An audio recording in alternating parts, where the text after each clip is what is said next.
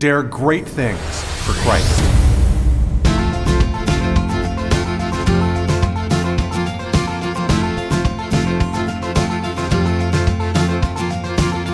Christ calls us to dare great things. In the marketplace, as well as in the mission field, there has never been a time like the present for the spirit of the Catholic entrepreneur.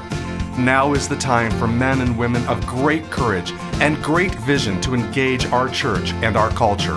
Now is the time to dare great things. And here is your host as we dare great things, Father Nathan Cromly, the president and founder of the St. John Institute. Anyone involved in sales knows that the customer is always right. If this is the case, then why did St. Paul seem to bother his customers so profoundly and irk them so regularly? What was it that St. Paul was proposing that was so earth-shattering to his listeners?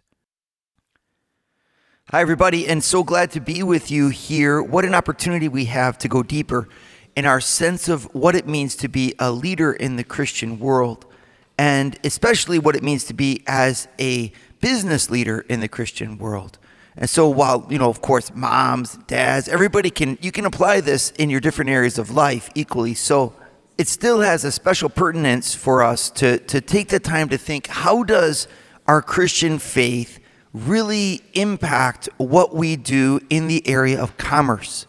I mean, how we exchange goods and services. This is something that makes the world go round, and it's often ignored by spiritual people, almost like it was secondary. But we got to remember that the schools in our great country are funded by taxes that come in large part from businesses, everybody.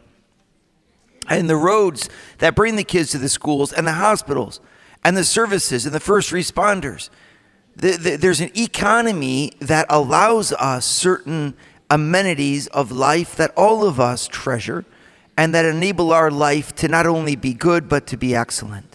And those amenities of life come, in large part because of the contributions of the world of business.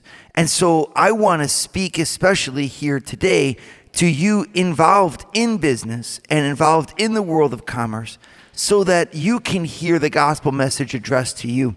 But what's unique about this, as always, is that the message that I've got for you today is not one that squarely focuses on business. It actually focuses on your souls.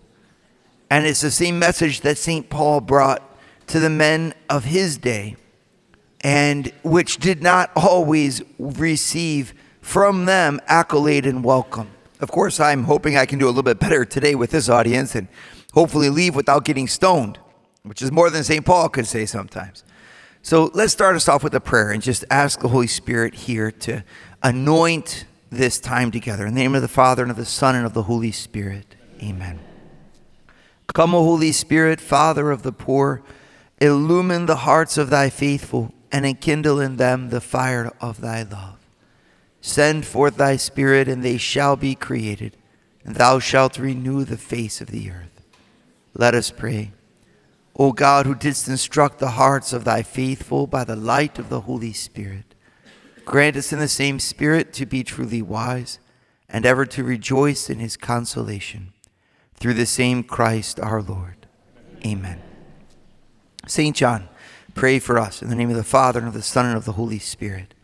Amen. I want to start us off with a question for all of you. Just how important to you is your faith? Now, I'm looking at you and I'm realizing, okay, you're probably saying to yourselves, well, it's very important. It's the utmost. That's why I'm sitting here listening to you, Father Nathan. So, congratulations. If that's the case, that's true. It is very important. But do you give the faith its full measure? And there I think all of us look and we say, well, no, probably we don't, right? But at the same time, do we want to? And then we say, well, we do, of course. And then I'd say, do you really want to? Here's what I'm getting at. Faith requires from us a decisive reprioritization of our lives that shakes, for many of us, the lifestyle that we're currently living. But I want to say that's really not a big deal. not a big deal in the face of the deep question that we all should be asking ourselves, which is, what is this all for anyway? Just this morning, I got off the phone with a friend who was telling me about a mutual friend who is dying, at age 49 of lung cancer. And I know that you all have similar situations in your lives where people who are close to you, right, kind of are asking those deep questions. The thing about faith is that it hurries those questions along, because immediately, instead of down the road when maybe something will happen, you start to live in the light of the final things. These are the four last things that the church proclaims, right? Death, judgment, heaven, or hell. These are the four things that we know are at the end of our lives. Now, we could talk about purgatory, we could talk about indulgences, we could talk about all kinds of different things. But in the end, we know it comes down to those four things that are waiting for each one of us in our lives: death, judgment, heaven, or hell. And if we keep that in line, keep that in mind, it's amazing how correct that allows us to set our priorities. From the what are we doing for charity to not just what are we doing for charity, but what are we doing for Christ's poor? What are we doing for the next generation of young Catholics? How are we investing in our parishes? How are we giving back to allow them to give? And we think to ourselves, well, but the most number one thing is this or that or this or that. I want to challenge you just for a second. When St. Paul was on the earth, and we're going to see this in today's message to you here, he had a challenge for the world of business. And it wasn't that the world of business was bad. Not at all. It was that the world of business was very good. It's just that the world of business needed to serve a deeper reality, and that therefore the leaders of the world of business needed to convert their hearts to that deeper reality. This was his disturbing proposition to those who are engaged with all of their energies and greatness and putting it out there day in and day out in order to make the world go round and move the ball down the field. These are great heroes of our day. They're the people that make our country hum and work. It's the workers of this world. But he came to propose in a very deep way that the workers of this world needed to work for this world in order to bring this world to a deeper set of values, to an understanding of its true greatness and ultimate fulfillment in God. And that message required of the listeners, the leaders of this world of commerce today, a heart that was open to a bigger perspective on their businesses than that of making profit and advancing so that they could sell it for 10 times its worth and retire and live like a king in Patagonia. You know what I mean? Like, many of us, that's what we're living for. That's what we're thinking about. We want to leave millions of dollars behind in our wills to our kids. And I just want to challenge you, why? Wasn't the process by which you went to make all that prosperity part of what made you truly great? Do you think that taking that process away from them by granting them easy prosperity is going to give them the character that you have? Is character formed by ease, or is character formed by struggle? And what is your real legacy? Is it $1 million or 2 or 3 or 5 that you can give to each one? Or is it the spirit that drove you to the greatness you've achieved? I want you to think about that profoundly, because regardless of what you choose to do in your wills, there's something that's deeper still. And that is what you choose to do with your souls and who you are. It's not a question of either or, it's a question of both and, but there is a question of either or when it comes to priorities. And what we're living for deep down inside has got to transcend the profits and the financial success that we strive for. My gosh, we're Christians.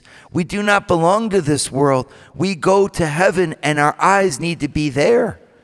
Jesus said, where your heart is, there also will your treasure lie. Well, where is your heart? Where is your treasure? I think that as Christians, this is Paul's disturbing proposition.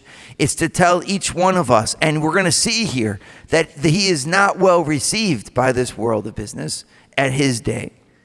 But he still proclaims it nonetheless. He says it loud and clear. We were not made for this world. We were made through this world for the next, where we live with God. And what we are called to do here below is bring that greatness of God to already shine forth and erupt into this world, to hurry heaven up, but not to lose the sight of heaven for the sake of this world. Father Nathan is producing an ongoing source of videos to form, unite, and inspire you and your family. Go to eagleeyeministries.org. That's EAGLEEYE ministries.org. And subscribe to Eagle Eye Pro. Subscribe today. Now, I know it's not easy to hear, St. Paul's disturbing proposition. It's not easy for us to hear that, that really heaven is the goal, right? Because it's just hard. No one's ever been there, right? So people have gone, but they seem to like it so much they don't come back, right? So we just kind of say, well, I don't know what's going to happen next. And so I'm just going to focus myself here on what I've got in front of me to do, which is to run my business, make my hires, move the day, go into the grind, keep going along. And I'm just like, stop for 1 second. I'm going to tell you this. You will be a better business person the more that you are a Christian. You will be a better leader the more you are a Christian. Not a worse, a better one. And why? Because if you were living your business life every day and your professional life, your career, as if you were a friend of God, you would invest more in it and give more to it and not less. What if you had the deep down conviction that God was calling you into this career? I mean, you'd be amazing. You'd be amazing at it. You'd give the best of yourself to it. You would study during the off times. You would be accepting of the grind, of the difficulties. You would persevere like no one else. You'd be unstoppable because you'd say, this is the call of God on my life, to make him known in and through these ways and these means. Oh my gosh, you'd be amazing. And that's just it. I kind of wonder if maybe you could do a lot better in your business world and in your leadership of your companies and of your sales teams and of your doctor's offices. I wonder if you couldn't be better sales clerk or wherever you find yourself in this world of commerce. I'm wondering if you couldn't do it even better because of Jesus Christ. If you were his soldier and you had a deeper meaning and a deeper purpose, you wouldn't allow yourself to get depressed that you're only selling whatchamacallits. You'd say, you know what, those whatchamacallits, they're making the world go around. I've seen that attitude. I used to be a garbage man, believe it or not. Sanitation engineer, that's what we called ourselves. Why? Because we had a deeper perspective. There was so much pride in our truck when we finished cleaning off those streets. You'd turn your street and all you see is garbage bags out on everyone's lawn. And then you thought to yourself, my job is to make this neighborhood clean. It's to take all that trash away and to do it in an orderly fashion, on time, with great service. Oh my gosh, we had an amazing attitude as we did that. Why? Because I know I was doing it in a much deeper service. Those garbage folks, I don't know if you realize this or not, but I was throwing garbage at -7 degrees. -7, and I'm out there hanging on a metal garbage truck in small town Ohio, jumping into snowbanks to rescue people's garbage out of the snowbanks and throw them in there. And I don't know many people, if you've ever thanked your garbage worker, but I think it's about time that you do because those guys are pretty heroic. I mean, who wants on 2 days after Christmas, you don't feel like going out there. You put your garbage out and you go back in your warm house. There goes the garbage guy. And he's got to do it because that's his civic duty. Well, and so if he has the mindset of saying, well, you know what, all I'm doing is I'm just a lowly garbage man. I hate this job. Well, he's going to do the job, but he's not going to do it nearly as well as an energetic person who says, I'm here as an agent of God to clean the streets so that my country can live in a better prosperity and people can avoid disease. I mean, wow. It's a mindset, right? I know it's kind of a silly one, but at the same time, a Christian takes that kind of mindset into whatever they do. A Christian doesn't look at their lives as small, ever. Doesn't look at what they do as insignificant, ever. Why? Because what they do is an extension of Jesus Christ in this world. I am the hands and the feet and the mind and the voice of Christ as I heal you and take your order and receive you in the checkout line and stock the shelves and build the buildings and swing the hammers. It is Christ through me who is serving this world in order to bring this world a reflection of the glory that is to come and to raise the hearts of men and women to the hope for heaven through our service of the secular world. I'm sorry if you don't have that perspective, and I'm here to welcome you into it. It's called being a Christian business leader, a Christian professional. And that's what I mean. We think, oh no, if we start thinking about heaven and religion and all this stuff, somehow it's going to reduce my capacity. This is not what Paul's doing. Remember when St. Paul himself was on the earth, he was a business person. If you realize that, but Paul was a tent maker. So being a tent maker, he had to order the new materials, procure the materials, store the materials, fabricate the tents, sell the tents, ship the tents. I don't know how he would do that, right? I mean, he had to have all those different steps. And then if he had other workers working with him, you had collaboration going on. You had fair working. You had wage. You had profit. You had the understanding of how the economics work for each tent. He had to do his pricing. Obviously he would have done it in a different way, I suppose. But the rudiments are the same. In order for me to eat, I have to work. And he even says this in one of his letters. He said, you know what? Anybody who would not work, they should not eat. Right? Because Paul knew the value of work. When he gets to Corinth, even though he's out on the road preaching and living at people's homes and offer their hospitality while he's serving the word, when he runs out of money in Corinth, where does he go? Priscilla and Aquila. Take a look, Acts 18. He's with Priscilla and Aquila, and he works with his own hands for a year and a half while he stood in their midst. He stayed with them, and he worked. And he worked underneath Priscilla and Aquila, who were tent makers. So Paul went right back to his trade. He was a tradesman. And in knowing the value of the work, he understood very well what was happening and how money worked. If you take a look at Acts 17, for example, he gets in trouble because he dares to proclaim that the dignity of a human being is bigger than their social slavery or their economic impact that they could give to owners. Take a look at Acts 17. You have here an amazing scene. You've got a woman a slave girl possessed by a demon. She's triply owned.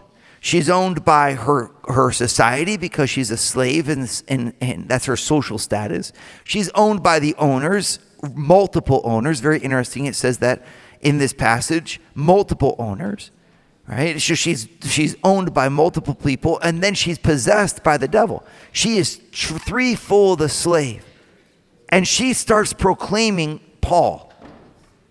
So while Paul's there, she's like, listen, this is a man for the Most High God. Listen to him. Paul could use that proclamation of a threefold slave for his own benefit. He could allow this poor girl who's thus enslaved to proclaim him and open doors for him, and he could make all kinds of converts if only he also owned her. Just like the people who unfortunately were taking advantage of her. And Paul sets her free. Greatly annoyed, he turns to her and he performs an exorcism and releases the demon from her. What happens? The owners, realizing that they had lost control of their possessed girl, whom they were using for gain, they end up dragging St. Paul, notice where it says, into the marketplace. And there in the marketplace, amidst all of the other businessmen, Paul is condemned without even a trial because he threatens the social order that allowed Philippi to exist and to thrive.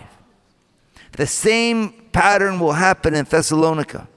When he goes from Philippi into Thessalonica, once again, they try to arrest him and they accuse Paul of threatening their relationship with Rome. In other words, the economy trumps Paul's message of salvation. We do not want to allow our religion to get in the way of our work because our work keeps this world in its proper order according to our human understanding. And in fact, Paul was there with a disturbing proposition that in fact this world was passing away and that Jesus Christ was the only king to whom we owe absolute allegiance. It's a very disturbing proposition. And it's one we have to find the balance for in our own life. Because if I don't allow Jesus to be king, well, who is it that I am then serving? And if I don't allow Jesus to be king, then which prophets do I allow to speak to me in my life? Who is it that I'm following? Who is it that I'm obeying? St. Paul's disturbing proposition for us, my friends, is the same as it was for them. This world is important. Your work is vital. Your skills are necessary. But God comes first. Father Nathan has founded the St. John Institute, the MBA program that develops students into the leaders of tomorrow by giving them a missionary's heart and an entrepreneur's mind. Visit our website at stjohninstitute.org. Dare great things for Christ.